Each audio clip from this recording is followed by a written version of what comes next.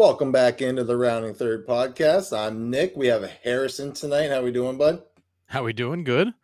Good. Sean is on his way to Italy. For Let's whatever be honest reason. here, But Nick. He spent a weekend with us watching baseball, and he was like, "I'm out, guys. Like this is too much. I'm done. I need to get out of here. I've had enough of you guys." Yeah, right. So he's in Italy. Living the tough life over there. But he might be back next week. I don't know what day he gets back in, but I'm sure he'll hop on if he's here. But You know what they say about Italy, though? They got no good food, no good wine, no good coffee. I mean, nothing. They got nothing out there, it's terrible. I mean, you just go down to Dunks and get it. I mean, right? I mean, here. so spoiled here in the Northeast. We got such quality of dunks down the street. Yeah, probably. Well, I was gonna say probably no Dunks in Italy, but I'm sure there is somewhere.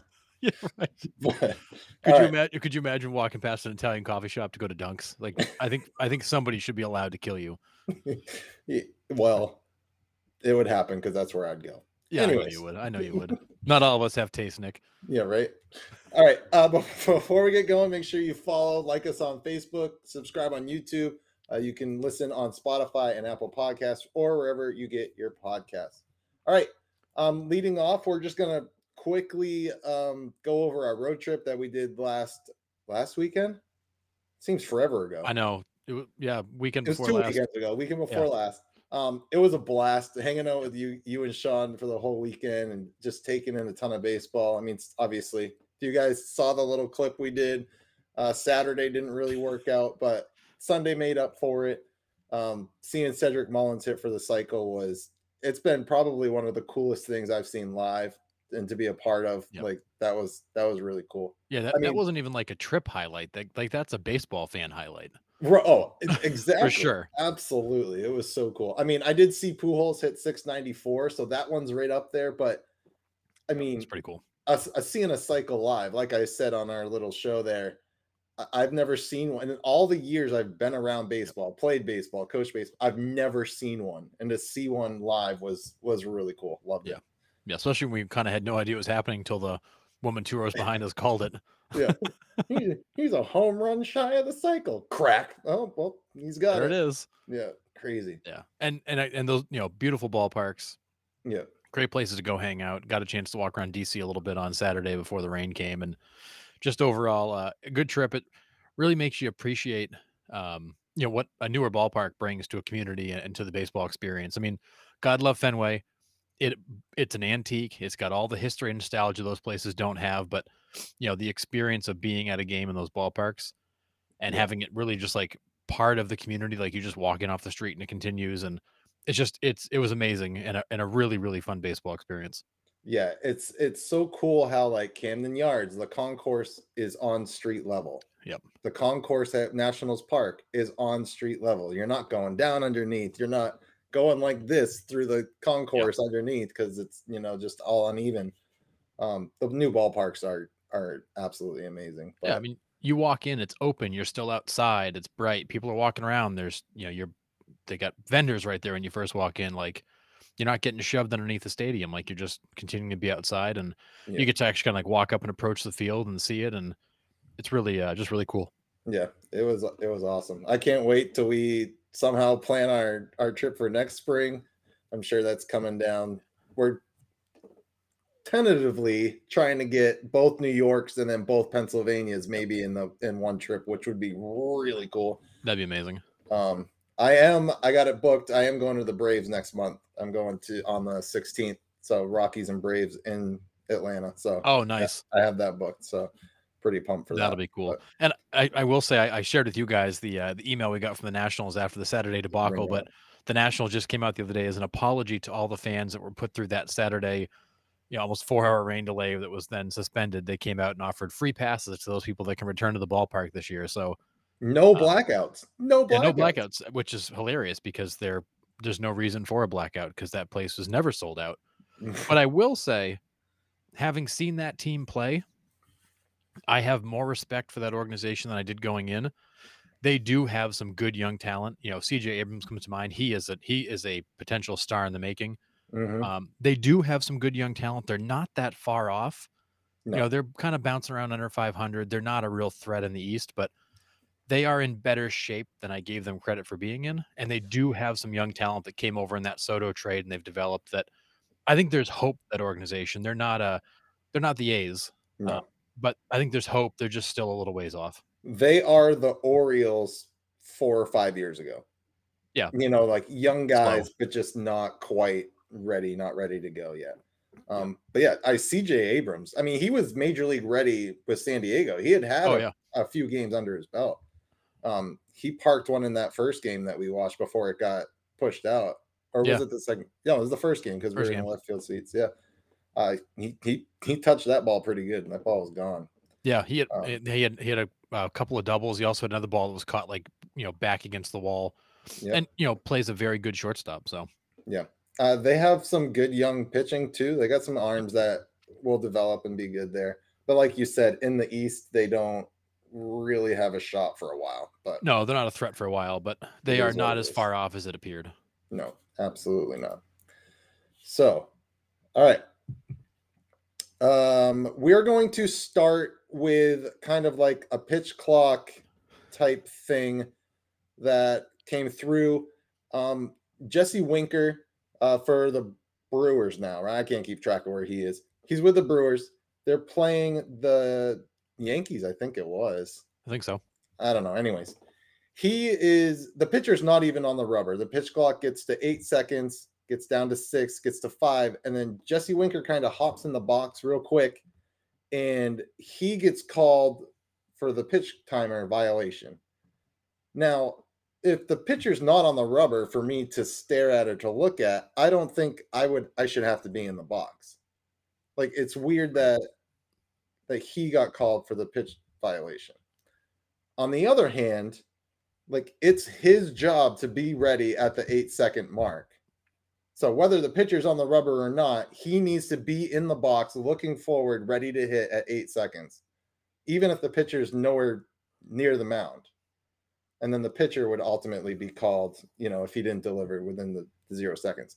It's just a weird thing for me, I guess. I don't Yeah. understand quite what happened there. Yeah, and as we were talking before we went on the air, Nick, I looked up the rule real quick, and the way I'm interpreting it, the batter being ready at 8 seconds is not dependent upon the pitcher being on the mound. So that So clock there it starts is. once the pitcher has the ball back. Yep. The hitter needs to be ready at the 8 second mark. The pitcher doesn't have to get on the mound. I mean, arguably the pitcher doesn't have to deliver the pitch until the pitch clock runs out. So in theory, he could step on the mound at 3 seconds, go right into his motion to throw, and that would be considered, a legal pitch. I didn't realize that at first. I didn't think that the 8 second rule mattered if the pitcher wasn't on the mound, but the way I read it again, it doesn't sound like it's dependent upon the pitcher being on the mound. The hitter has to be ready, and the pitcher has the option to step on the mound whenever they're ready, as long as they deliver that pitch before time runs out, So which is really, weird. the pitcher could get the ball back and in 20 seconds run out to the center field wall, come all the way back, step on the mound, and deliver the pitch as long as it's before 0. I But mean, the hitter has to be ready at 8 seconds. right. I mean, in theory, the pitcher could go Savannah Banana style and dance on the mound for a minute, then just like step on and throw. Like it's, I honestly thought that the batter being ready didn't matter if the pitcher was on the mound, kind of like you. But it looks like Yeah. when you read it back, they're not dependent upon each other. The hitter's responsibility is to be ready at the 8 second mark. The pitcher's just got to deliver the pitch by the time that clock runs out. Yeah. So your pitcher could literally stand there, wait till the 3 or 4 second mark, step on, go into their rotation and let it go, and that would be okay. Which to me just seems unnatural. You got a hitter ready before the pitcher is. Yeah, he's just like, kicking the cleat mat on the bag, Right. picking up the rosin bag, and there's 3 seconds left, and the hitter's just standing there like this, Yeah, like waiting. It's weird. strange, but I, that could be a loophole you could see pitchers use to mess with batters too. Maybe they can steal a strike by not looking ready, so the batter doesn't get ready. Who knows? yeah. But that led to the calmest ejection I've ever seen in my baseball career. Jesse Winker then strikes out, on 2 pitches. He turns around and he seriously just looks like he's asking for an explanation from the Probably. umpire. And the umpire just goes and tosses him. And Winker's just calm, cool, and collected. He doesn't flip out. He's just still walking through it. And the umpire just tossed him. But Yep. it's Strange. kind of cool. Next week, we are going to have an umpire that has to various levels of baseball on with us next week. So I can't wait to get in and ask him about all these like intricacies being behind the plate and asking about some of these rule changes and how it looks from an umpire's perspective instead of just a baseball fan. So Ryan Rand will be on with us next week. And he umpires, like I said, every level just about in Florida now. So can't wait to get him on. But yeah, I'd love to get an umpire's take on some of the stuff that's going on. Yeah, And absolutely. somebody, you don't have to be a major league umpire to understand what it's like to umpire, because you get crap at all levels. You Absolutely deal with stupid stuff at all levels. So yeah, some of the stories I can't wait for. I'm sure he's got some great ones. But yeah, the whole situation was just weird for me, and I don't know if I like that aspect of it. If the pitcher's not on the mound, I shouldn't have to be in the box. That's how I look at it. It seems weird. unnatural. If he's not ready, why am I getting ready? Because because the hard part is a hitter. Like, put yourself, think back to our days, Nick. Like, if you're standing there for 3, 4, 5, 6 seconds, like ready, and there's nothing happening, like you start to, Call time. you kind of lose your comfort. You start to tense up a little bit. One of the keys to being a good hitter is to be loose, is to be comfortable, and is to be able to shut your brain off. Yeah. Because hitting is reactionary. If you're thinking as a hitter, people always talk about Tony Gwynn was the smartest hitter. No, Tony Gwynn was like the lights out, nobody's home kind of hitter, because that's how he knew to be prepared. He just let his hands react. Yeah. And Ted Williams says it in his book. It's about reaction, not overthinking. But to just stand there ready and tense up, like you're almost forcing the batter to call time, which maybe that's the strategy. You want to waste his time out. He can't call it again on you. But I still find it weird to be ready when he's not. And then your only outlet's to burn up your timeout, which now puts you in a weird spot the rest of the at bat. Right.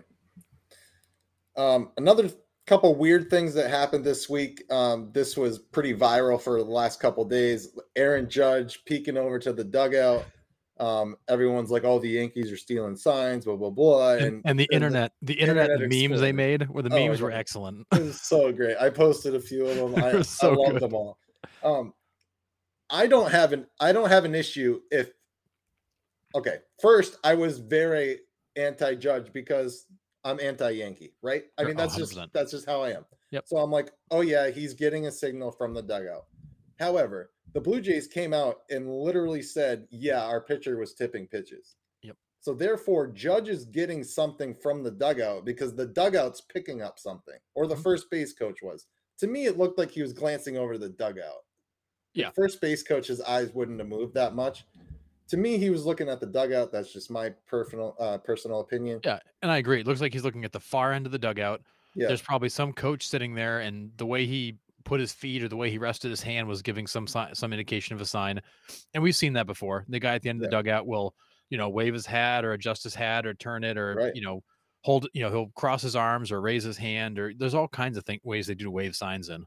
Yeah, I mean, I did it in high school. If there was catchers used to hang signs all the time. Oh my God. I'm talking like below their butts and hanging them. Our third base coach would say our first name if it was a fastball and say our number, or say our name if it was a fastball, say our number if it was an off-speed pitch. And I can't tell you how many hits I got off that stuff.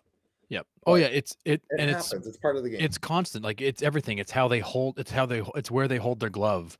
Right. It's how they go into their glove. It's arm slot. It's motion. It's tempo. Like, as a hitter, you're always looking for that edge. Yep. If the guy holds his hand lower and he throws a fastball when his hand's lower than higher, or if he throws from a 3/4 arm slot with his fastball, but his curveball comes over the top, like, you're picking up on all that stuff. Like, I remember, I want to say it was in the playoffs last year when Alec Bohm was up and Bryce Harper had just hit, and he waved him over and whispered in his ear. Then Bohm went up and hit a home run. It was likely because Harper saw something in his delivery or his motion that said, hey, if he does this, it's a fastball. Right. And he told that to Bohm, and 3 pitches later, Bohm hit a ball deep in the left center seats. That's part of baseball. Yep. There's all kinds of tells. There's all kinds of ways to pick up what a pitcher is doing, whether it's the way the catcher stands, or the way he signals, the way the pitcher holds his glove, or whatever. These guys are always looking for that. When, to your point, if they're putting a camera in center field and peeking in, and that to me is cheating. If a guy is doing something that indicates he's going to throw a certain pitch, that's not cheating. That's part of baseball. Absolutely, 1000%. So, like I said, I was very anti-Judge at first because it looked so conspicuous. Like he wasn't turning his head, nothing. It was just like Yeah. the sideways glance, and I'm like, he's looking at something, obviously. Well, and I think a lot of people But remember in 2018 when the Yankees were also accused of cheating, and MLB was going to release this big report about it last year, and it never came out. It never happened, and everybody's like, "Well, they just swept under the rug because it's the Yankees," and blah blah blah. And the Yankees have a track record of doing stuff like this, not always above board, and I right. I think fans immediately think they're cheating, Yep. and the Yankees have earned that. It's just like if you saw Alex Bregman look in the dugout like that, we'd all immediately go to them cheating because they've proven that's 1,000%. what they do. Hell, even if the Red Sox were doing it right now with Alex Cora on the bench, they would think that, Yeah, like it's not Apple Watch. Where's the Apple Watch? right. It's not a one-sided thing. It's It's not. just it's conspicuous now. Like everybody is very keen to it because of the trash can incident, because of, you Yep. know, the Alex Cora stuff. Like everybody's looking for that kind of stuff when in fact, that's just a baseball play. That's what you do. Yep. So, Speaking of the trash can incident, if nobody's seen it, there's a video online of a couple of Astros fans at Disney World. They're watching they're called the Janitors. They are janitors that come out and play the drums on trash cans. And there's a video of these two Astros fans. They're wearing their Space City Connect jerseys, and the Janitors are playing on a trash can. That they're and the guy goes fastball, and the video is absolutely hilarious, right in the middle it's of so Disney good. World, calling out fastball because they're banging on a trash can. It's so good. And then also another weird umpiring thing. I don't remember which teams, I don't remember which game it was. But a pitcher went, after the inning was over, went over, the umpires checked his hands, and the umpires were like, you need to go wash your hands. The opposing manager then comes out and is like, why are you telling him to wash his hands? If you're telling him to wash his hands, that means he has sticky stuff on his hands. And then that manager promptly gets tossed. Of course, And right, which he has a point. Like right. if you're telling them to if you're telling them to go wash their hands and they clearly have something sticky on their hands, like I don't understand. I don't know where MLB has to go with the sticky stuff. It's starting to become more of an Yeah. issue than I think they wanted it to be. Well, and I wonder if that's the reaction to the last situation where they had, I forget, it was the Scherzer situation where they had him use the alcohol wipe and it made it stickier. It's almost like MLB's like, okay, well, go wash your hands and come back instead of using the alcohol to make it stickier. But at the same time, if you grab a guy's hands and it's really sticky, you got a problem. It was Cincinnati against New York. It was David Bell that went absolutely Oh, nuts. And yeah. then Herman Marquez uh, starting to be a sticky situation. Good one, Doug. Oh, Doug. But Yeah, starting to be a sticky love it. situation. I like it. So yeah, it was the Reds against the Yankees. And then Herman Marquez promptly gets tossed for like a full uniform of sticky stuff. Like he looked like Michael Pineda out there with the big Oh my ring goodness, staff that on was his one of neck. the worst ever. Um, but yeah, I mean, David Bell's got a point. Like if you're telling him to go wash his hands, he's got something on his fingers. I mean, yeah, MLB's going to draw a line here. If we think you're suspicious of using the sticky stuff, it's over. Like if we're feeling your hand and we're like, boy, it seems like there's sticky stuff, just call it. You're done. Like Yep. if we've got to question it, just call it. Because Yeah. you're better off to be safe and say, look, we're enforcing the rule as it's written. If we feel a certain level of stickiness on your hand, you're gone. But to mess around with alcohol wipes and washing your hands and trying to figure out, is it sticky, is it rosin, like, and not only that, but if the concern is rosin, find something else to put on the mound. Like if they're afraid that Right. it's just rosin and sweat, well, rosin and sweat is sticky. Trevor Bauer did a whole video proving that rosin with a little bit of sweat is sticky. Yep. And rosin's supposed to be sticky. That's why it's there, That's so you the can get a grip. purpose of it. Right. Like MLB gives these guys rosin, which when mixed with sweat is sticky, and they do that as a grip enhancer. That's the purpose of rosin. People think it's to dry their hands out. It's not. It's to give them grip. So baseball is giving you a sticky substance and then penalizing you for using sticky substances. It's kind of ridiculous. It's it's like you're gonna have to like wash your hands after every time you go to the bathroom. After every time you pitch, after every half inning, please go wash your hands. Right. I mean, Like, the umpire should know what feels like rosin and what feels like more than rosin. Like that's what you're looking agree. for. Is it more than just a little bit of rosin on your hands? Okay, then you're out of here. Yeah. If it looks like it's just rosin, you're good. Just The carry whole on. thing's crazy. But you had a but when a guy's covered in it, like, it was all over his waist and his pants, and you could see he was wiping his hands, like, the guy was covered in it, like, it was clearly not rosin. Right. Which, Everybody could tell that. which that's the difference. Like if it's Like, blatantly obvious and he's got it everywhere, then bye, hit the showers. Thanks for coming. But it was all over him, like, you couldn't even hide it, wasn't even trying to.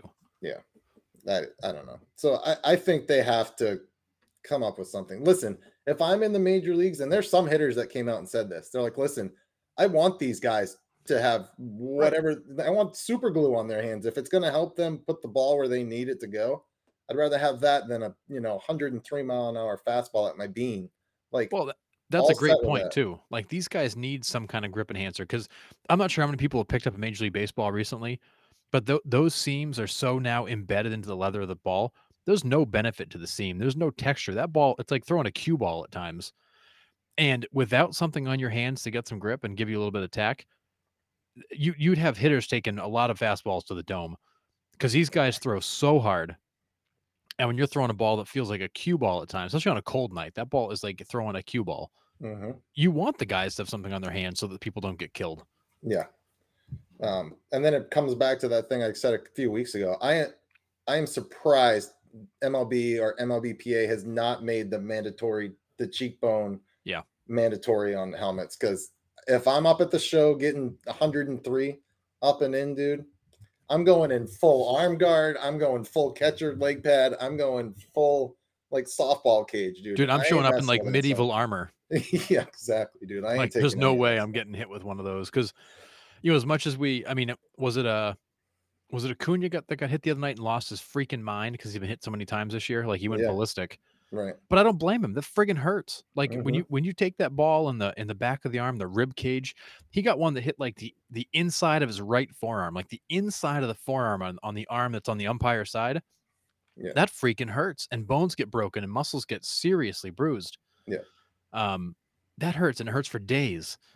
And I think everybody's like, rub dirt on it, suck it up. That freaking hurts. You take a yeah. 99-mile-per-hour fastball to a meaty part of your arm, like, and I I was don't gonna blame Acuna for being pissed because the guy gets hit all the time. Yeah, I mean, it hurts in men's league when they're throwing Oh yeah, 55. I can't even hell, imagine when slow they pitch throw the softball can hurt. It hits you just right. right, but I mean, it's not a joke, And No, these pitchers that like to throw up and in to get a response, like, that's freaking dangerous. yeah, These guys now throw way too hard to play that game. It's a dangerous game. agree. A couple other things before we move on to matchups of the past week. Uh, the Pittsburgh Pirates, since their 20-8 start, have lost 15 of their last 19 games Yeah. since their 20-8 start. Um, is this schedule? Is this them coming back down to earth? Is it bad luck? Is it all of the above? What do we think it is? It's I think it's a little bit of everything. So when they had the top record, I was really quick to say, and Sean kind of gave me crap for it. I was really quick to say they're a pretender. They're not a contender yet because you're not going to see what kind of team they are until they get into a losing streak, and then you see how long it goes. They finally hit a bumpy patch, and this losing streak has just gotten away from them. It just continues to go and go and go. And I think it's a combination of things. I think it's they were playing way over their heads to start the year. They got off to a really good start. The loss of O'Neal Cruz is going to catch up eventually, and it finally has. Yep. So I think they got off to a great start. I think it's a young team that had a lot of confidence in April and May when things are going well, but a young team also doesn't know how to get out of a tailspin like this. They're still very much these guys are still learning at this level how to control a game like that, how to come out of a tailspin, how to stop the bleeding, and they're just not there yet.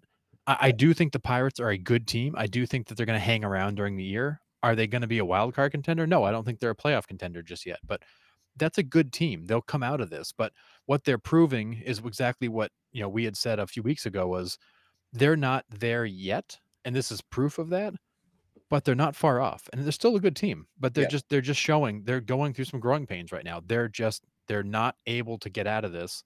And a good team gets out of this. Yep. I think their starting pitching kind of overachieved a little bit there in the Absolutely. first month and a half. They're starting to come down to earth. They're up 6-1 against the Rangers tonight. So this is actually a good Oh, good test for for them. them. That's a good test for them. I mean, they're a good ball team, ball club.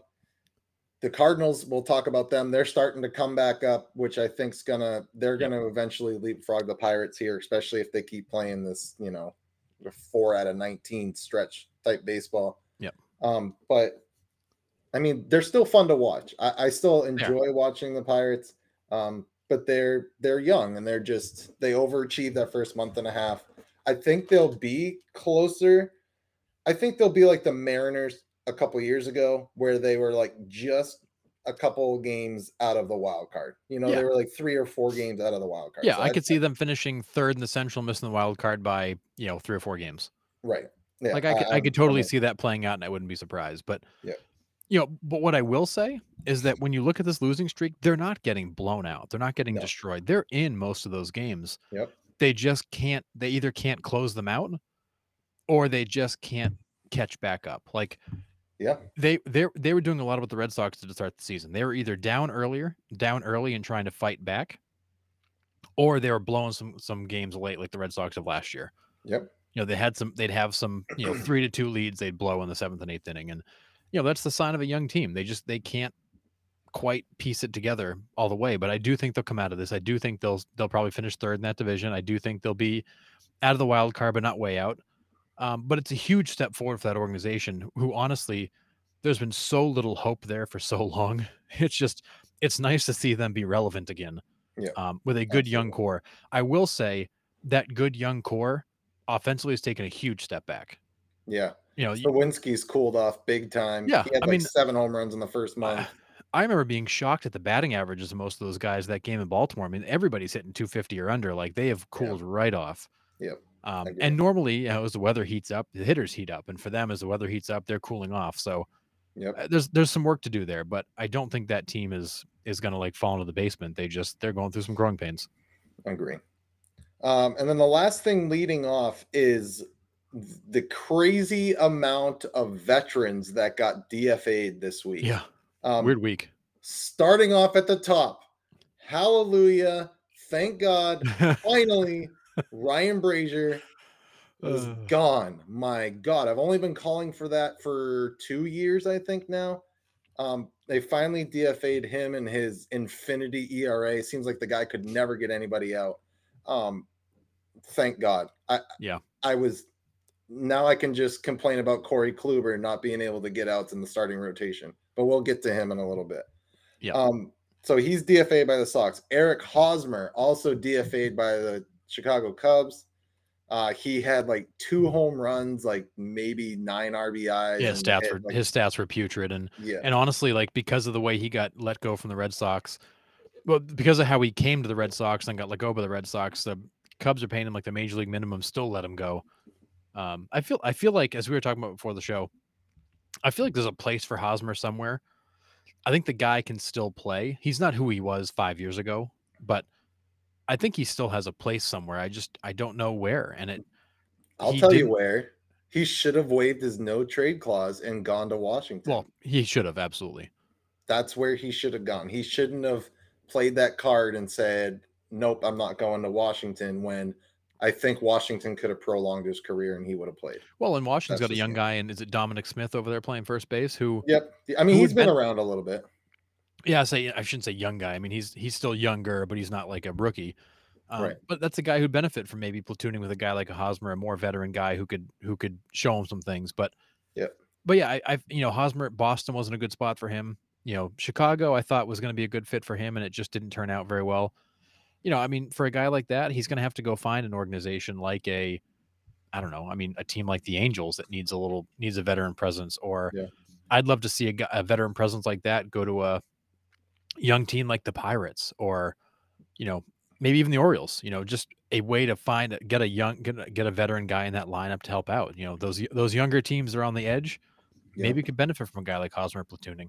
I mean, I feel like Chicago was a perfect spot for him when they signed him and Trey Mancini. Like both Yeah. would just veterans guys that would platoon at first and just didn't work out for whatever reason. Yeah, I think the key though, and I think Hosmer probably played more than they wanted him to. I don't think Hosmer is necessarily an everyday guy anymore.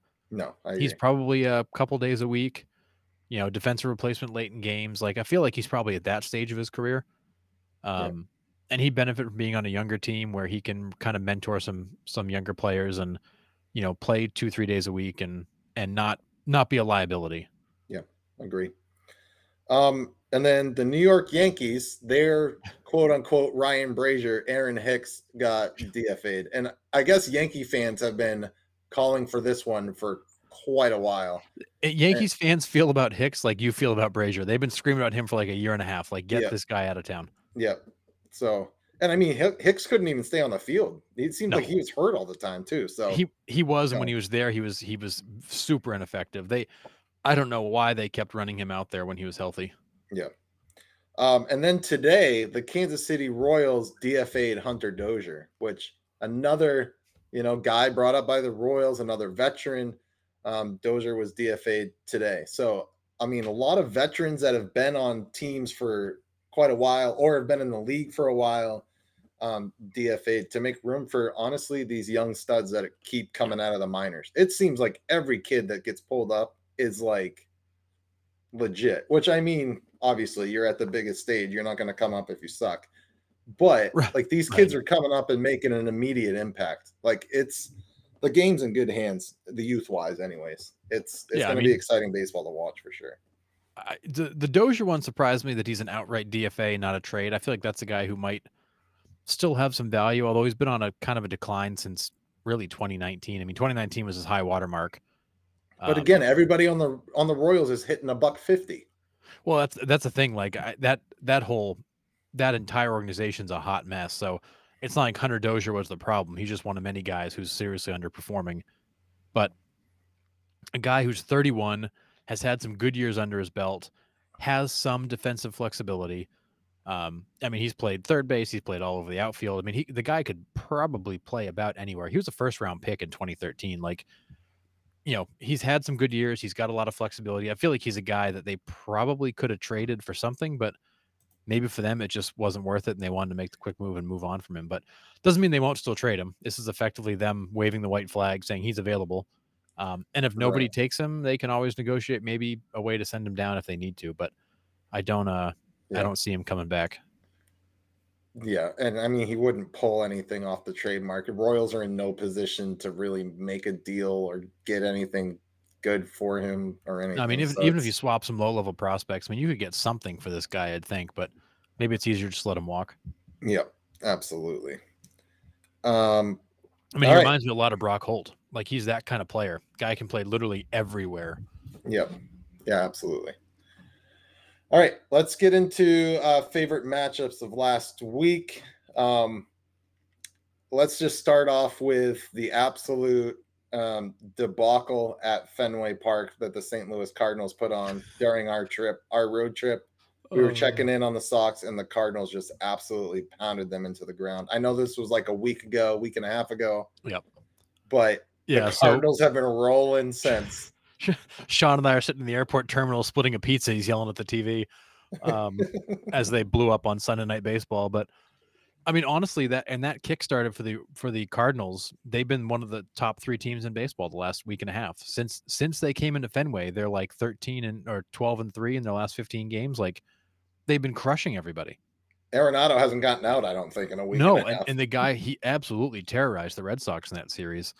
Um, and as we've been saying this for weeks, like that team is better than this. Like they're going to come alive. They can't keep playing like this. And it looks like finally something clicked. And as much as we wanted this, blame it on Ollie Marmol, I think you had a lot of guys that were just underperforming that hopefully have come out of it. I mean, Goldschmidt and Arenado was off to his worst start in his career offensively. Yeah. And he's come right alive.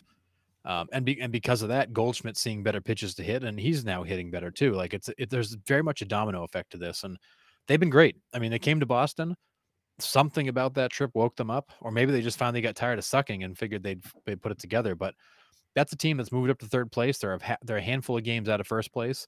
They're 4 games behind the Pirates. They've got them in their sights. They've turned everything around. Their pitching's been better. The offense has been way better. It looks like Yeah. a different team, but Yeah. something about that Boston trip completely turned the tide for them. And Jack Flaherty looks like Jack Flaherty again. Like Yeah, the and first month and a half, he did not look good. no, Like still trying to feel it. He's had some back-to-back really good outings. Nicholas has looked good Um, too, and he was run yeah. he was the owner of an almost 6 ERA coming into Fenway, so It's just crazy though, dude. The last real podcast we had on Monday night, I think the Cardinals had the third worst record in the MLB. yeah, they had like 11 wins the last time we talked. It's like, Like, like crazy, and now they're like third place, threatening a yeah. first place in the NL Central. It's just Yeah, and literally, Sean and I are sitting in the airport terminal watching them just, blow the second half of that Sunday night game wide open, and we're just like, "Wow." yeah, How did the Red Sox let these guys come into town and steamroll them? But in reality, they've steamrolled everybody since too, so yeah. I mean, the talent. We said it. The talent on that too good. team, like of Goldschmidt and Arenado aside, we know who Yep. those guys are. You have Nolan Gorman, who's put up like ridiculous numbers He's been great. since He hit he's been another on. big home run for them last night. It's, listen, that kid's legit. I mean, there's no weak spot in that lineup for sure. And it was They're just a they're matter good. of time before they started clicking again. So, They're good, and they were gonna put it together and finally did. I mean, their pitching was bad, the offense was bad, everything was bad there, and yeah, and they've certainly turned the corner. yeah. Let's get into. I got obviously Sox Padres. So Yep. I this is hilarious because they put out it was the last game of the series. Corey Kluber gets lit up in the first inning, and then the Red Sox put out oh, the Red Sox win another series. And I just comment on it like, oh yeah, but we're not going to mention anything about Corey Kluber giving up 8 earned runs in the first. And yes, even though they were Yep. scored on an error, the error was by him. So Right, didn't help his own therefore, cause. right. So even though they're unearned runs, they should be earned because the error was committed by the I pitcher. know. But that's I just always me. laughed at a pitcher error is unearned, but really it's his own fault and Right. whatever. It's so funny. But I mean, as much as the Sox keep winning series somehow, but like the games they lose, it seems like they just get absolutely worked and Well, yeah, spanked. it's ex It's so weird. it's exactly what I said to you guys. Typical Red Sox. I think I sent you guys a message last night. Typical Red Sox. They win 2 out of 3, but the 3rd game they get destroyed in. Like, Yeah, that's it's been just this team's strange. MO. Like, they play 2 good games and then they lay an egg. Yeah, Um, but what I will say, as a Red Sox fan, so first of all, beating San Diego, I wanted to see the Red Sox go in, sweep San Diego, blow them up, so we could all look at Xander and be like, "Hey, how's that money treating you? Because you guys are terrible." And hey, we kept the right guy because Devers had a really good series. I think we still made that point a little bit, but I'm not petty like that to actually go make that statement. So, but as a Red Sox fan, like I look at the last couple weeks, and Sale seemed to have turned the corner. yeah, he looks great. Paxton has looked pretty good. Hauk is. I mean, whoever fills that 4th spot, it was Whitlock for a little while, and he got hurt. Now it's Hauk. Like there's a revolving door in that spot, but no, he's been pretty good. Bayo's coming around. Like he's a young guy who's developing. He'll have 2 good outings and a bad one. He's going to be a But he's still 500 pitcher, I think. yeah, And right now, he's he's a young developing guy. He still. reminds me of Erod kind of early in his career. Like great stuff, crazy inconsistent. Then it will all click all of a sudden one season. He'll go and have a hell of a year. But so you got Sale looks like he's turned the corner. Paxton's been really good in his 2 outings back. He's making Chaim Bloom look like a genius for grabbing him last year and hiding him. And he's throwing Um, 98. I saw him get up he's to 98. He's throwing gas. better than before. I mean, his Yeah. velocity is better than it was before. So Sale's good. Paxton looks good. Bayo's coming. Hauk has been serviceable. Then you got Kluber, and Kluber's a disaster. The guy should not pitch at the major league level anymore. But in reality, with those 5 guys, you should be able to win 3 out of 5 of those starts because you got 4 guys that are going to give you a real chance to win. And if God forbid Kluber gives you a chance to win, that's a bonus. Yep. And with that, you could be a competitive ball club that makes a run of the wild card spot. But again, like you're relying on Sale to stay healthy. You're relying on Paxton to stay healthy. You're relying on Bayo to continue to improve. You're relying on Hauk to continue to maintain form and Kluber not blow up every outing. Yep. So I look at the Red Sox and the offense is good. The starting pitching is good. Maybe like, I don't know. Ish. The bullpen's been good, although Jansen blows 2 right after getting saved 400. That was tough. But that's not typical. No. But this Red Sox team, I think, is better than we expected. But there's still an awful lot of question marks, and they're still that one injury away from falling apart again. I agree. And then Jaron Duran, in many cases, has kind of saved the offense because when Duvall went down, we all thought the world was coming to an end. Duran's been better than anybody. He leads that team in WAR. Yeah. And we thought he was dead on arrival when he got here. Yep. Yeah, I think their entire approach, whatever tweak they made in their approach at the plate from the first month of the Yep. season has completely worked. They're Oh, not taking. I know we were sitting there and like they're just taking it fastball was after annoying. It was fastball down the I middle, and I it's like, couldn't what are you watch it. doing? They would be it'd be 0-2 before they took the bat off their shoulder. Yep. And like you said, like if you're, which they are, winning 3 out of 5 games, like you're gonna be a 600 ball club, Right. and right now that's pretty much what we got. I mean, I there's still a ton of baseball left. And this West Coast trip is going to be a good one for them. Yep. Padres, they got the Angels, and then they got my D-backs next Yep. weekend. I'm excited for that series, really. Which I'll get into my Diamondbacks here in a couple of minutes. But yeah, I think the Red Sox are going to be okay. But you're right. They are one injury away from just Right. getting, Bobby Dahl back up into the majors, with his 158. Speaking of which, did you see Bobby Dahlbeck's 515-foot home run? That thing was crushed. That ball dude. still hasn't landed. My God, 515. Crazy. Yeah. There was also a Red Sox post they put out, and they're like, now it's time for the fans to apologize to Jarren Duran. And these are your Right. 4 options to choose from: A, B, C, D. Yeah. Yeah. I mean, and yeah. Doug makes a great point. Duran has a top 5 OPS in baseball. That against people that have more ABs than him. Like he doesn't have that many ABs. Yeah. But his numbers have been staggering, and he's looked great. Like he came into spring training, in much better physical condition. He was, he's stronger, he's faster. He's been a difference maker, because when Duvall went down, we all thought, oh great, here we go. And honestly, like when Duvall comes back, Duran might get playing time over him. I don't know. Like it's going to be interesting. That's the interesting part, is you got Duvall coming back. You possibly got Story coming back, depending on if he has setbacks or anything. Are they both slated probably late July, early August would be my guess? Yeah, so they were, I'm trying to find it. There was an update a couple days ago about Trevor Story, but he was beginning to throw. They were starting to think about a rehab outing or rehab appearance for him and what that schedule would look like. But it sounds like, you could get Story back after the All-Star break. The most aggressive timeline had him coming back in August, which it looks like may actually happen, because it sounds like the surgery went well. Some guys that get the surgery, like Sean Doolittle, and granted, being a pitcher is different, but Doolittle was out for almost a year. Yeah. Where Tommy John's more like 18 months, so it's a shorter version of Tommy John. Doolittle, being a pitcher, is out for longer. Looks like Story could be back maybe in August. Somebody said July, and I think that might be a bit early, but who knows? If it takes really well, maybe he is back that soon. But you get him back, you send Kike back to the outfield, because Kike's been a serviceable shortstop, I guess I'd call it. He's made some great plays. He's made some really terrible plays. Yeah. He looks like a guy out there that's not experienced at shortstop. He's relying totally on athletic ability and not on instincts. I think overall, since he's been there more consistently, he's been more consistent. As weird as that sounds. He's gotten better as the season's gone. No, you're right. Because I think, early on, it was all athletics. He had no instincts. He was just he was relying upon his athletic ability. Yep. But yeah, I think they're going to be all right. I think the Red Sox are who they are at this point. I don't think we're going to see much variation from the team that we're looking at right now. No, I think this is who they are.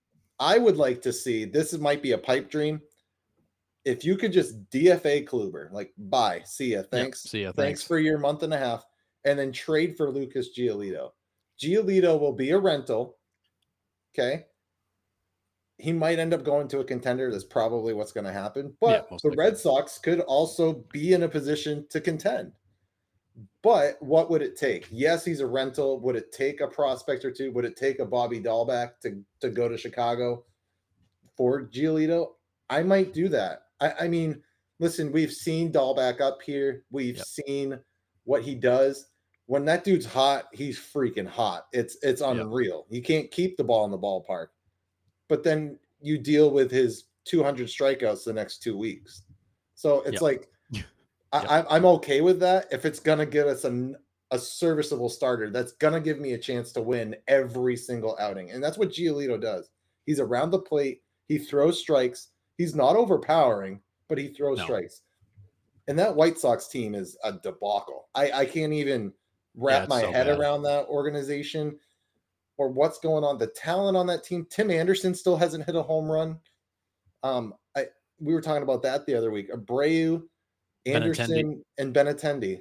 You have Anderson and Benintendi there. Not They haven't hit a single home run for the White Yeah, Sox yet. there's Come there's an on now. organizational problem there. This is not like a this is not the manager. This is not player performance. Like this is an organizational problem. Yeah. There's So something bigger at play there. I mean, I would love to see Giolito in Boston. I think he'd be fine. Yeah. Definitely an upgrade from Kluber at this point. Whether that He- happens or not, I doubt it. But here's my theory on the Red Sox. I don't suspect the Red Sox are going to make a big trade deadline deal, and this is why. they never do. They currently sit at a game and a half out of the wild card. But the problem is they're sitting behind Baltimore, the Yankees, and Houston. Now, if I'm Heim Bloom, I'm looking up at those guys going, I'm not one pitcher away from getting past those guys. I'm more than that. Fair.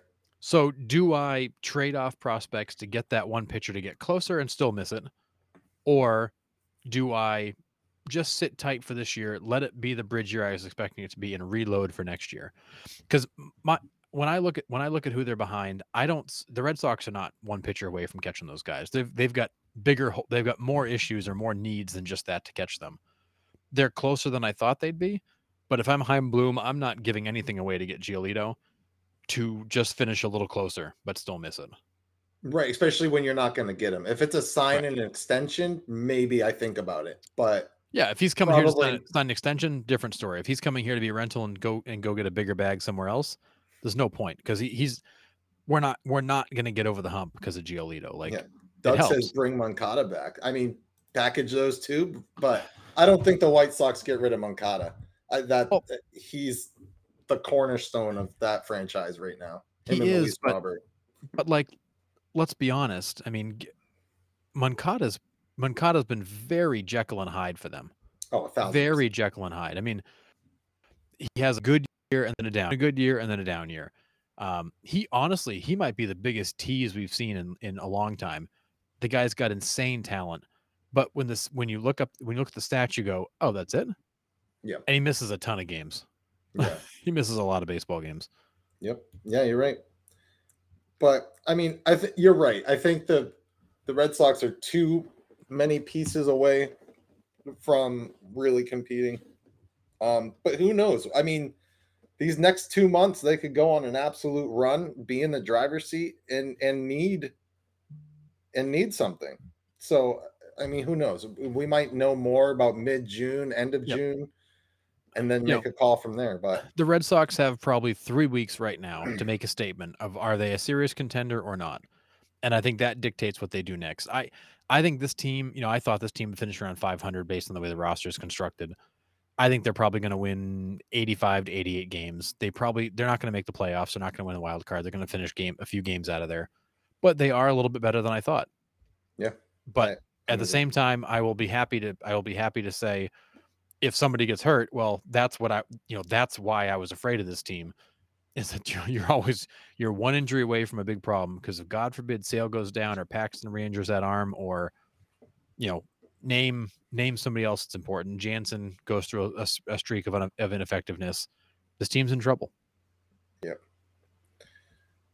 This is grab that, please. Thank you. Sorry. Yeah, I don't know. I mean, it's just crazy. We keep bringing it up, but this balanced schedule is absolutely nuts because the It is. entire AL East is over 500. All of the teams could practically be leading every other division in baseball, and 3 of them aren't going to make the playoffs. Yep. It's just crazy to me. I mean, Crazy. you got Tampa Bay who's played 500 ball for the last week and a half, and they still have a 2.5 game lead over the Orioles. But that Orioles team is legit. They're so good. They are legit. And the Yankees have come back to life too. They went through a stretch there. The injuries were really killing them. And Judge is back, and that lineup seems to have mellowed a little bit, and they've won 8 of their last 10, and the Red Sox have been 500 again. Like that's what you get with the Red Sox. They're gonna spend a week going 7-3. The next week they're gonna go 5-5. That's Yeah. or next stretch, I should say.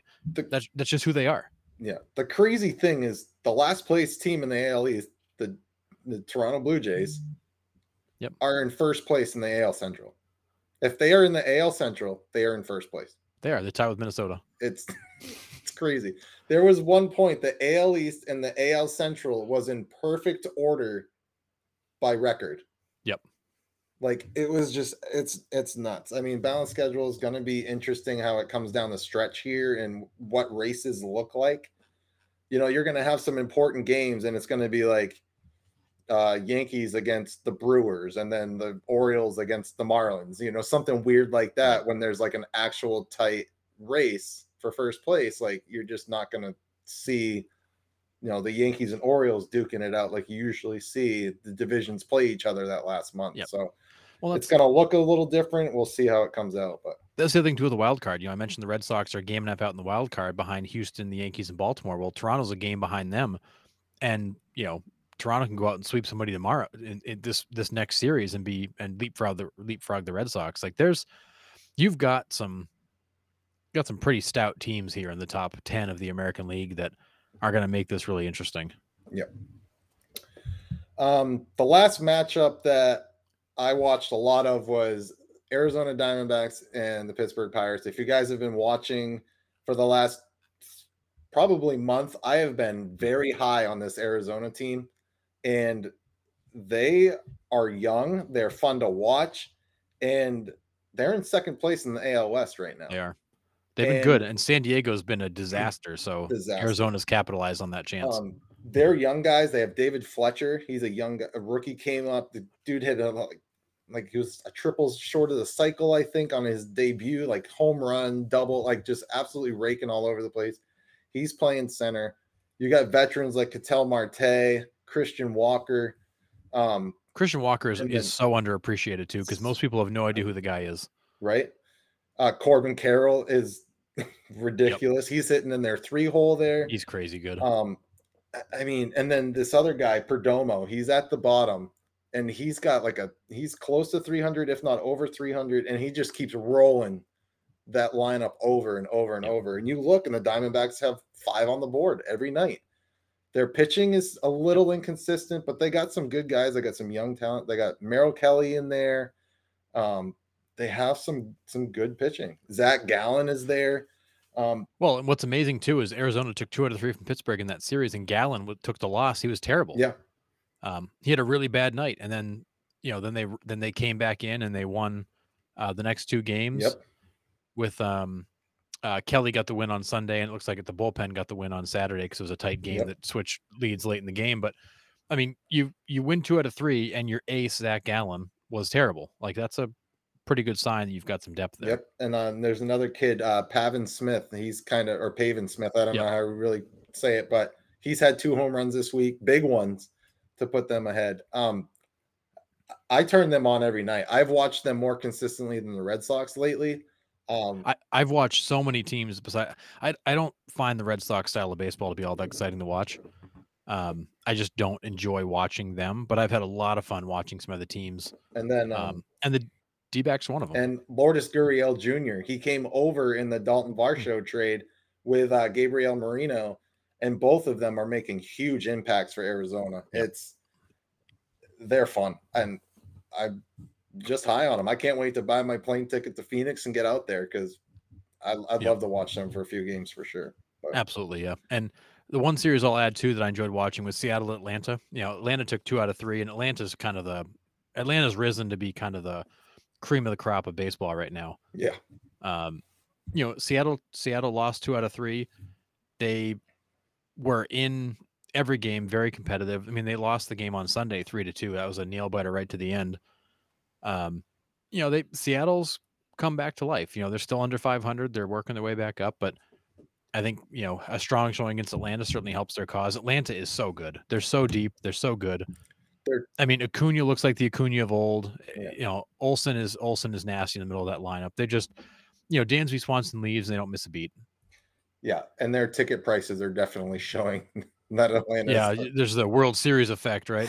man. I'm going to the Rockies and Braves, and I'm sitting out in like the left field second tier section, and they're still like $68 a piece. I was like, eek, Yeah, crazy. and just an observation I want to make about the NL East is that the Mets are for real. The Marlins are coming back to reality. They're just a game over 500, and they'll probably fall under 500. Philadelphia is a mess. They really are. That their pitching's been atrocious. Their offense has been good. Their pitching's been atrocious. The Mets have a lot of holes. We saw 2 games in DC. They split those 2 games. Um, the Mets are an unimpressive team. They are wildly inconsistent. I mean, if Pete Alonso doesn't hit a late game 3-run home run, they got nothing. Which Like he did like 3 times this week. which he did literally the whole weekend. I think he won every game with a late game home run. Like that team is so heavily reliant on a couple of guys to come up with big hits. There's a lot of holes in that lineup. The Max Scherzer does not look good. He's not look like the Max of old, although he and Verlander look great this weekend. He does not look like the Max of old. That is an incredibly unimpressive team to me to see live. They've got some young guys. Beatty, I think, has got a future. I think he's going to be a good player. But he's going through typical young guy struggles. He's up and down. Yeah. Good game, bad game, good game, bad game. There's just too many holes in that lineup. Too many holes in that lineup. Too many holes in that rotation. Too many holes in that bullpen. That bullpen is a friggin' house of cards. Yeah. And granted, losing Diaz hurts. Like you lost your stopper, and that messes the whole bullpen up. So you got guys pitching kind of out of position in theory. Not an impressive team. And honestly, I could see the Mets being a team that limps into the playoffs only because the NL I don't think is quite as strong as I expected them to be. The Padres are a train wreck. I thought you have a situation where the Mets would be much more competitive, but a lot of holes. Not an impressive team. But this is the year that a team like Pittsburgh, a team like Arizona, Totally. one of those teams kind of sneaks in there because the Mets aren't necessarily there yet, or they're falling back. Get this: if the season ended right now, obviously we're at May 22nd, so it's really early. Your division winners are Atlanta, LA, and Milwaukee. Your wild card teams are Arizona, Pittsburgh, and the New York Mets sneak into the last spot, a half a game ahead of Miami. Like, in what universe are you talking about the Dodgers winning the West, Milwaukee winning the Central, Arizona and Pittsburgh making the playoffs? Right. Like, in what universe? Yeah. Padres nowhere to be found. Philly's nowhere to be San found. Diego's 3.5 games out. They're 5 games under 500. San Francisco is I actually think San Francisco is a bigger threat to the Dodgers right now than San Diego is. I agree. I would agree And with Philadelphia can't figure out what the hell's going on. that. No. It's just They're down and 5-3. again at Philadelphia, another team that's too good to be where they are, but here they are. San Diego too good to be where they are. St. Louis is on the rise up. They're 1 win away from overtaking San Diego. Yeah. Like it's been a weird season, but it's been at the same time it's been nice to see some new teams, in the hunt. Yeah. And again, I think again, keep bringing it up, but it's how this schedule is also laid out. There's a lot of out of division games, a lot of out of league, interleague games. It's strange. And I think it's weird to us because we've never seen it play out this way. Like they're not, just the amount of games that they're playing in division isn't as many as we're used to. So, right. And just one more thing to add before we move on. Yep. Aaron Boone is a terrible, terrible manager. You're welcome, Sean. Yeah. Even though the Yankees have moved up 2 spots, he's awful. He still stinks. All right. He's a terrible manager. You're welcome, Sean. 7th inning stretch matchups for next week. Now, the matchups for next week, there's some really good ones coming up. It's a good week of baseball. We got, just right off the top, we got Rangers Pirates, which is going on now or just finished. Yep. Astros Brewers, Orioles Yankees, Diamondbacks Sox, Padres Yankees, Rangers Orioles, Pirates Mariners. Those are the ones I had. There's still some more. I say you got Dodgers at Atlanta. Yep. You got Houston at Milwaukee. Yep, said that one. Oh, did you? Sorry, Toronto at Tampa Bay. Yeah, this is a really, really great week of baseball. Dude, Randy Arozarena tonight. He gets up. The whole crowd is chanting Randy bomb. The guy he's like next level. He's like Dude, in another they're world right now. chanting Randy and he goes a yard. Yep. Like, I mean, come on now. Yeah, next week's recap might be absolutely nuts because I don't know how this week's gonna play out. But Yep. man, oh man, I'm really interested. I can't wait to see the Sox and Diamondbacks. I'll stay up every night and watch that series. Yeah. Both my teams going at it. And yes, I am taking on the Arizona Diamondbacks as my second team. I am all in on I them and have been. you've been obnoxiously consistent about the I love Diamondbacks. I'll it. give you that I'm one. I'm all in. I am Sean's Mets. The Diamondbacks are my Mets. Yeah. Right. So, Yep. Does that mean they're gonna disappoint you in the end? anyways, we're gonna be moving on. Sorry. No, I mean, But yeah, the headline for this week is it's gonna be a fantastic week of yeah, baseball. Buckle in and enjoy some good yeah. There's baseball. gonna be some great matchups. I'm sure some of the pitching matchups are gonna be insane too. I can't wait for those. Oh, yeah, they haven't even announced half of them, it's gonna be Yeah. good.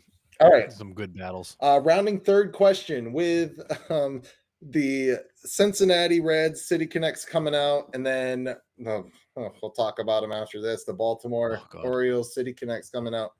I Feud. threw out what are your favorite complete team uniform sets. So like, don't give me like, oh, the 95 road Marlins jerseys. If you're going to go 95 Marlins, it has to be the complete set, the alternates, the homes, the aways, the City Connects now. Yeah. That was my question. We did have two responses. If I can find it here. One of them was we said what Henry LaRose said White Sox, Rockies, and Washington were his top three. Oh, all right. I like the Rockies, I think are good. Washington's good. Yep. We got to see the City Connects when we were down there in Washington. Those are nice For 2 uniforms. innings. Well, yeah, for 2 well, we saw them at Right. least. Through the mist. Right. Henry did say he did like the Red Sox because I love the navy blue Red Sox personally and the red, but he doesn't like the City Connect uniforms, which is pretty much a consensus, I Yeah, think. fair enough. Nick Fanning said Rockies. Well, if we have to include the City Connects as a third, Yeah. then mine would be Rockies, Brewers, Red Sox are his top three. But if he said alternates instead of City Connects, he would go Phillies, Athletics, Cardinals. Now that list to me, I love the baby blue and maroon for the Yeah. Phillies are fire. Those alternates are They are. ridiculous. Yep. And those are 2 of my 3 are on his list. The yellow on the Kelly green for the Athletics, as much as they suck, those Yep. uniforms are fire. And then Yep. baby blue Cardinals. But Yep. yeah. What did you have, Harrison? So my 3 are the Mariners. I've always loved the Mariners. The A's. I like the A's. I've always liked the A's uniforms because they do have like a clean traditional look, but they got like the bright color matching and the way they tie it all together is good. And the Cardinals, I like the baby blues with all the red on them. I like the combinations they've got. I will say the Orioles were on my list until they released the City Connects and they lost me. My goodness. I was really hoping that leak was not what they were, and it was. Yeah. I loved, was it your comment of, did Great Britain make these question mark? Yes. Like that's bad. Like it was Great Britain's uniform on steroids is pretty much when it was so bad. Yep. Mine are, which my number one is also probably the same as Sean's. We kind of talked about this on our trip, is the Pittsburgh Pirates for me. Yeah, those are their great. roads, their alternates, their homes, everything about the Pittsburgh Pirates are clean. I love it. The cursive Pittsburgh on their aways. And I'm not a huge away gray person. I think gray is boring. But it's boring. But those with the black outline and the yellow lettering, oh, love it. Yeah. I'm with you on Seattle. Every uniform they wear is just unreal. I did get their City Connect hat. That's probably going to be on my head next week. So good. And then again, I'm going to bring them up, but the Diamondbacks, I love that, like that off red with the teal, and all their uniforms. I love all their uniforms. And even going back to like the Randy Johnson, Kurt Schilling, I mean, the pinstripes with the A, this A, but it was the purple and teal. But I tend to like the red and teal better. Yep. Yep. Those are good. Yeah. And then one more viewer, Craig said, like the old school Marlins as a whole set, like the teal, the Oh yeah. pinstripes. I mean, those are probably top 5 of all time. Yeah. I mean, Say if we're going old school uniforms, I would go the old school Mariners when they had the sleeveless ones. yeah, The yeah, the cutoffs, those were Griffies, fire. the Griffies, Yeah, those were fire. so good. The Marlins, those were fire. The original Devil Rays, those were fire. Yep. There's so many good ones. But all right, we got some stuff to wrap up here. Other news. Like we said, the Orioles dropped the City Connects. If you have not seen these, They're atrocious. it literally just says Baltimore in like the font that you would write your college paper in. And then on like the inseam, if you look at like Cedric Mullins has his sleeves rolled up and like his collar's like kind of halfway down. They have this weird like bubble print on the inside. I don't know how to like explain this bright, colorful pattern. I don't get it. It doesn't make any sense to me. It's weird, but it's just black and white, and then their names are in orange on the back, and that's it. I don't get this one. It literally looks like so the colorful interior is supposed to represent their different neighborhoods. I don't know. Whatever. So why wouldn't you put that on the outside? Because apparently they wanted to go all black uniforms. I don't know. The general consensus, you read all the reviews of these, and the general consensus is they're not good. Like the uniforms aren't good. I wonder if the team at any point can be like, "Hey, Nike, can you stop?" Like, yeah. So the uniforms are supposed to pay tribute to the city's many neighborhoods and the diversity they've got, the diversity of the stories, all the different segments of Baltimore. It's supposed to be tying that all together, and it's I don't know. They're doing they did the all black look with the Baltimore typeface. But if you're gonna do that, do it so it's visible. Like, yeah, and they were doing that in conjunction with the Maryland Institute College of Art. Like, it's I don't know. I feel like they might have had a purpose here, but the execution of them was not good. Like the uniforms just look incredibly bland. I would almost like put those as my full sleeves. Like you look at the freaking Padres uniforms. They got the bright teal and they got the bright pink. Like put that inner design like on the sleeves. Make some color pop or something. Like it's weird that you have to like, oh hey, check this out, and you're like turning your shirt inside out. Like, oh look how cool my uniforms are. Well, you can't see them. I don't know. It's weird. And then it's just like a cursive B as their hat, right? Like that's it. Yep. Yeah, and apparently somewhere on the uniform there's the slogan "You can't clip these wings," which is some Baltimore-based poet wrote. I don't see where that is on the uniform. Apparently it's on there somewhere, but maybe it's on a sleeve somewhere. It's probably written in black on the black. Yeah, right. But I mean the uniform like it doesn't impress you. Like it just looks it's black with a very boring type on it.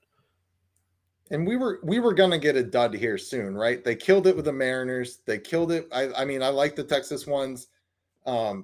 Yeah, Cincy those are fire. I love the Cincy ones. I'm not crazy about the hat logo, but at least it's different. That's all I ask for. It's different. Yeah. No, it's fair. It's not great, but it's different. They better not mess up these pirate ones, or I am going to the MLB office myself and firing Nike.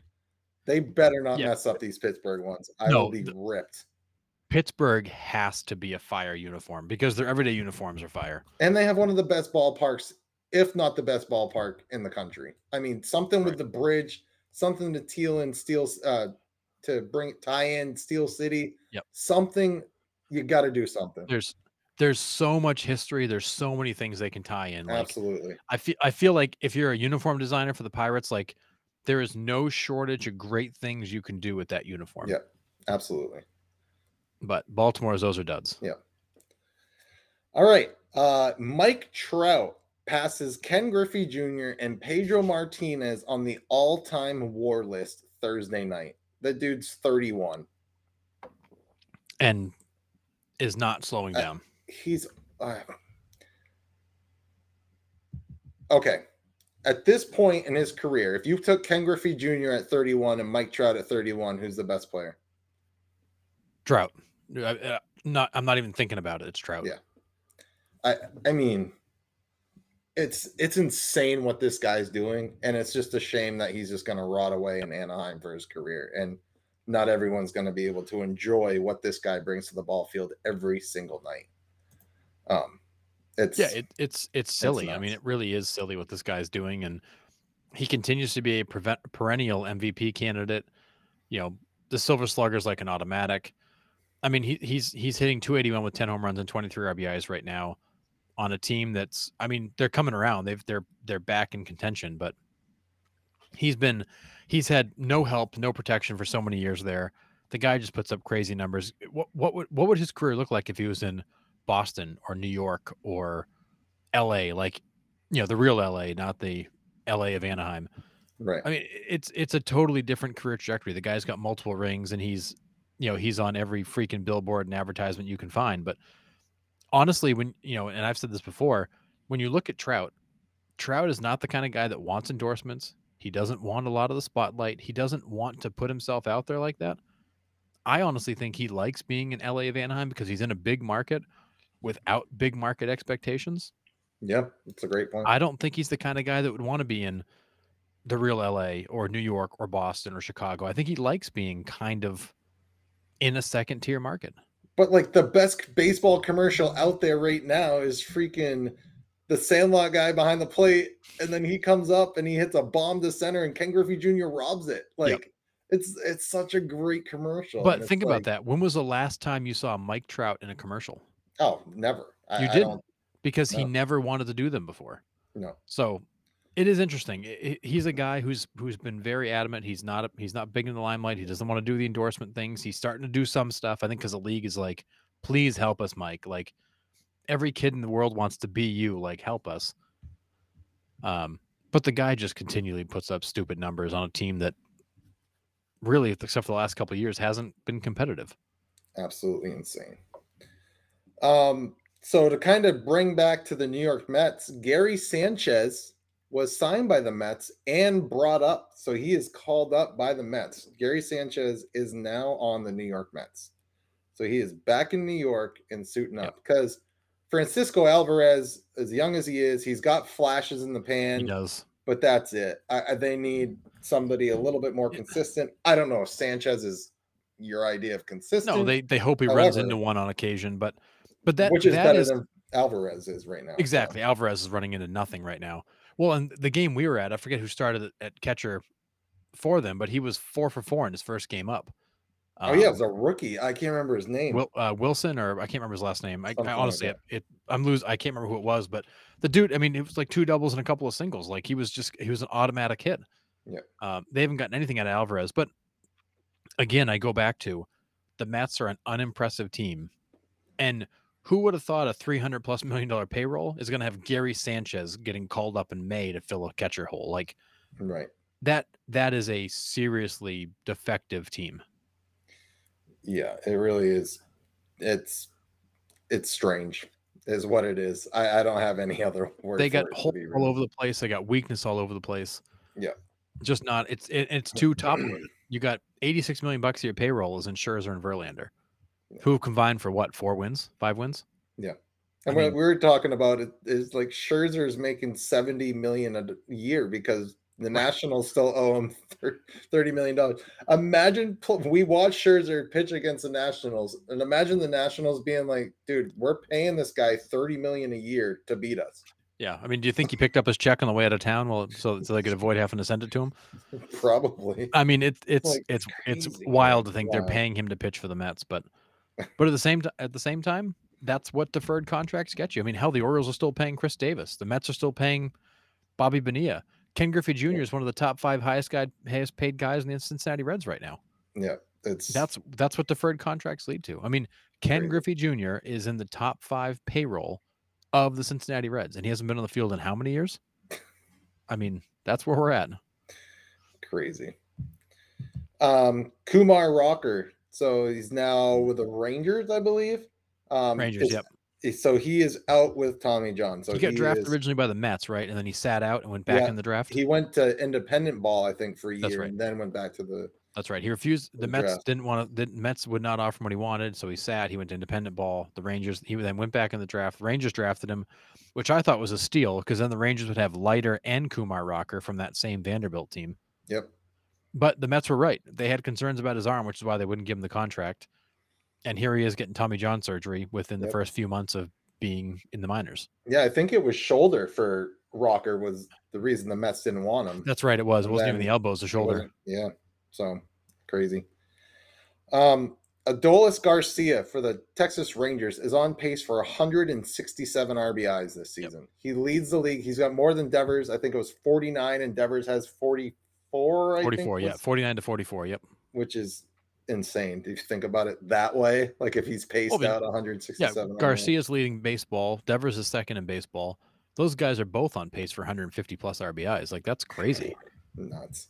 When was the last time we saw a guy get more than 120 RBIs? I mean, I remember the days of Juan Gonzalez getting 100 at the All-Star break. 109 at the All-Star break. Yeah, guys don't drive in that many runs anymore. Like you don't see that kind of RBI production anymore. It's because no one's on base anymore. That's the problem. It's all a long It's ball. all freaking home runs. But yeah.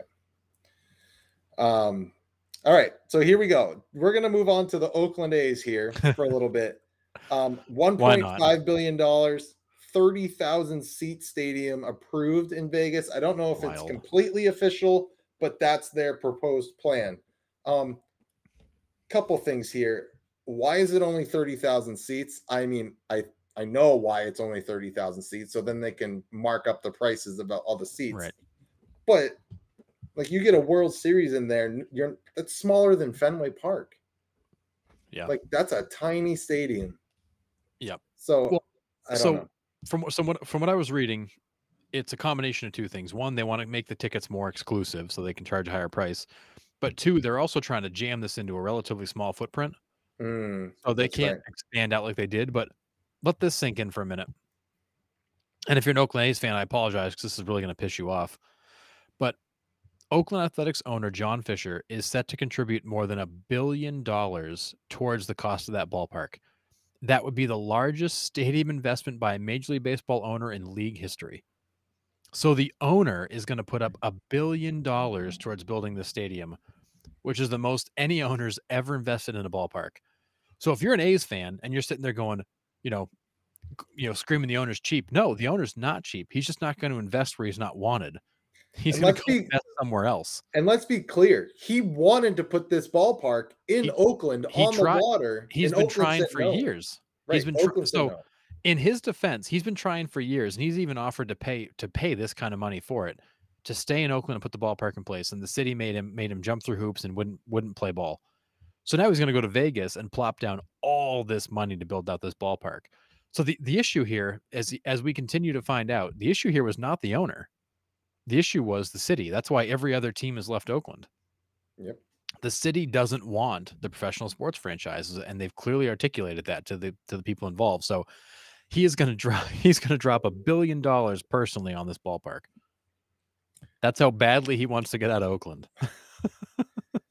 Meanwhile, as putrid as the Oakland A's are, they have the league leader in OPS with Brent Rooker, who is above Devers in OPS, and he's Estuary good.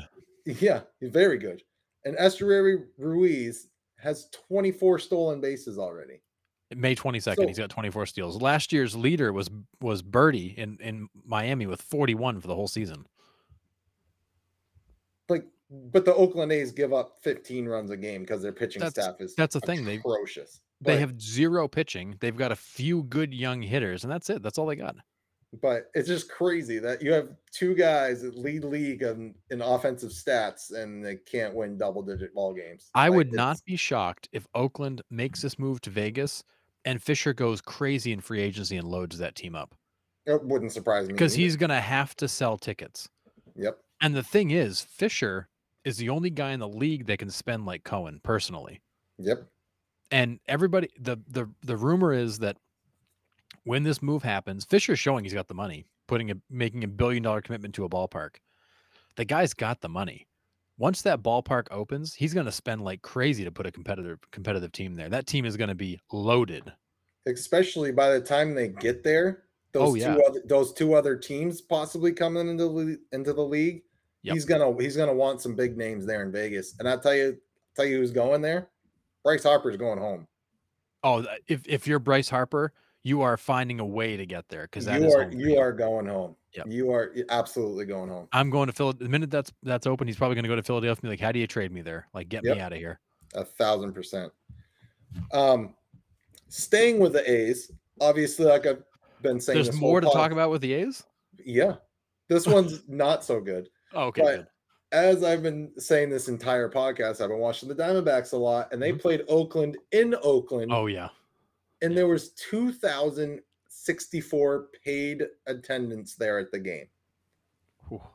That's it. However, they panned out numerous times, and I go, there's no way that there was 2,000 people in the stands. Zero chance. No. There was 2,000 people. Yeah, they might have sold 2,000 tickets, but probably 1,500 people showed up. It was a Friday during the day. There's nobody in the stands. Zero. It was. I mean, hell, just crazy. The fans on the West Coast don't even get to the game till the third inning, anyways. I just don't understand. Like, yeah, the owner's got tons of money, but how are you even remotely breaking even at this point? He probably isn't. I bet I would not be shocked to find out he's losing money and he's doing it literally just to spite the city of Oakland. Yordan Alvarez grand slam. I missed that one. Of course. I mean, that guy's got 41 RBIs, so now he's leapfrogged Devers for second. Yordan Alvarez is a freak. Yeah, crazy. Yeah, I just it's so bad that it's like it's almost not funny anymore. Like we know what's coming. We know what's coming down the pike. Now that they're moving to Vegas, but man, oh man, like it's ridiculous. It's comical. Yeah, crazy. And then I got Danny Jansen for the Blue Jays hit 2 walk-offs in 4 days. Like there was a walk-off homer, then I think a walk-off base hit up the middle or something like that. But I mean, 2 walk-off hits in a week. There are guys that go a whole career that a walk-off hit. He's got 2 in 4 days. Yeah. And then the last thing I got is it was a bad week to be a bird in the MLB. Zach Gallen for the Diamondbacks is doing his outfield warm-ups, and a bird flies through, and he just Randy Johnson style connects it, knocks it out of the air, kills it. Yep.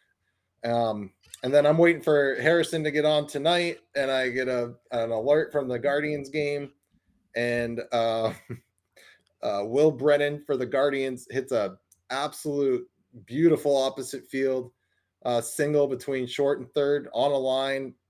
Another bird. Yeah. R.I.P. in peace. Yeah. So 2 or pieces, I should say. R.I.P. in pieces. Yikes. 2 birds killed in the same week. Yeah. Baseball related. Just like if you're a bird, don't go by a Major League Baseball stadium. My God. So it's nuts. I mean, it's honestly my favorite baseball clip of all time. That Randy Johnson pitch. That was crazy. Seeing that bird explode. And that bird exploded. Exploded. And like nothing you've ever seen. The reaction from the umpire, the hitter, and the catcher are the best because they're like, what the hell just happened? There's like this is big like cloud of feathers. Yeah. Just absolutely insane. But yeah, that's all I had for tonight. Do you got anything to add, Harrison? I got one thing to add. So our good friend Angel Hernandez, clearly MLB's best umpire, just ask him. People are starting to ask, where is he? And honestly, like we were usually good for at least one good Angel Hernandez bad call every couple of weeks, and we haven't had one in a while. So I was kind of asking the same question of, the umpiring's been weird this year, but Angel Hernandez hasn't been in the headlines. What's happened to him? So come to find out, Angel Hernandez has not umpired in the game since April 3rd. He's umpired 1 game all year, and they're claiming he has some kind of a back injury. So that's keeping him off the field. They're not sure when he's going to return. So the conspiracy theorists and tinfoil hat wearing people out there are kind of like, is this a back injury or is MLB finally like, okay, enough's enough. Like we're just going to pay this guy to sit at home because we can't fire him. Right. He's clearly a terrible umpire. So like, what do we do? So the conspiracy theorists are under the impression that they're just paying him to stay home and not umpire, and they're using an injury as a cover up. But either way, he's not umpired a game since April 3rd. They don't know when he's going to return, if he's going to return this year. And we've had no really good Angel Hernandez screw ups to talk about. So Just absolutely insane. yeah, I mean, I would not be shocked if MLB is just hiding him because they're tired of getting of the crap and they can't do anything about it. Can you imagine Angel Hernandez trying to do this pitch clock crap Oh my goodness, no! and Like the sticky stuff? no, Way. forget No it. way. I mean, the guy can't call a ball or a strike, let alone anything else. It'd be worse than Cuzzy. He'd just be like, out, you out, you're out, you're He'd out. See throw ya, everybody out. see ya. Game's canceled. Go home. But yeah, so surprisingly, there's been no Angel Hernandez this year because he actually hasn't been umpiring. Shocker. That's fine. You can Yeah, I'm put not out heartbroken over it. We've missed a good chance to like really rail on some terrible calls. you could put a scarecrow behind first base and they'd call a better game than he could. Well, It's and brutal. what's been interesting is that because he hasn't been around to get all the attention, like we're actually seeing some other really bad umpires. So other guys are getting some headlines. Absolutely. But I will say I responded to a comment on a post by some group about umpiring, and I just said, MLB has a chronic and debilitating umpire issue. Like they can't fix it. The umpiring is bad. Too many of these guys try to take a game over, and MLB's got no solutions to fix it. So a guy like Angel Hernandez not being on the field does not make me upset. No, I agree. But he's not the only one. No, there are some pretty bad ones out there Yep. still, but getting better. There are some great ones out there too. There are. There's a lot of great ones that just get ignored because there's nothing headline worthy. Which is what you want. Exactly. The Let's umpires. be honest. The Exactly. umpires you don't know are the best ones in the league. Exactly. Because A good umpire, you don't even know they're there. Yeah. That guy that third base ump we were getting on in Baltimore. Oh, geez. Yeah. I mean, that ball by Connor Joe was crushed, but my God. Yeah, that's the rest of the game. I mean, and sending that one to replay is a good idea. Like you should, because it's hard to tell, but he was getting it pretty good. And I will say he looked over a couple of times and just smiled at our section. So he was clearly okay with it. But okay, one more trip highlight before we go. There was a group of like birthday people, like probably guys around our age, maybe a little younger. And there was like 3 rows of them. There's a bunch of them. Yeah. I want to say they had like 20 something tickets. Yeah. They had a full poster of the guy's birthday, and he was completely topless, like the chick in Major League. Yep. And they had the leopard print all over him. And every time the Orioles got a hit, they took a piece off, just like in Major League when they won a game. And at the end, he was like holding up the sign, and oh my God, it was hilarious. I was like, that was awesome. Yeah. And of course, there were 2 guys in that group who were unbelievably loud. Like they had those voices that just carried.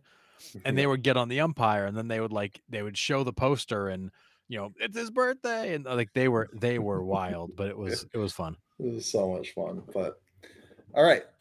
So like I said, next week's gonna be pretty cool. We have Ryan Rand on. Like I said, he's umpired many different levels of baseball throughout his career. I'm sure down to Little League to some professional ball, semi-ball, semi-pro ball. So I'm sure he's going to have some interesting insights on what it looks like from that side of the diamond. Yep. Some of these new rules and regulations that MLB has put in, what's he seen being behind the dish. Can't wait for some of his stories.